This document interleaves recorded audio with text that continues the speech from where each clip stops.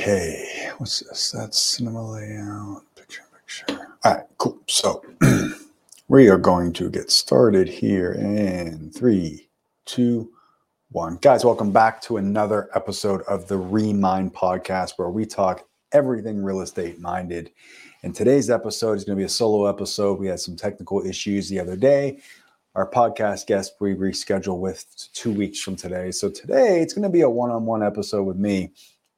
And we're going to be diving into the real estate industry as a whole and kind of take a look at where things are at right now, where they're going, where they've been.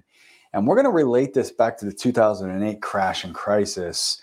And I'm going to kind of give you some comparison and some compare and contrast the differences between 2008 and today, and really talk to you about why we're not going to see a crash, and give you the reasons and the ins and outs and specific details that will help you understand why we're not going to see a crash, why I feel that that's the case. Then we're going to talk a little bit about the sectors of the industry that are going to be they're going to be hit heavier than some of the others. Now, I'm not saying we're not going to see some areas of decline, and I'm not saying we're not going to see some sectors get hit harder than others, but all in all, as a whole, the real estate industry is not going to crash.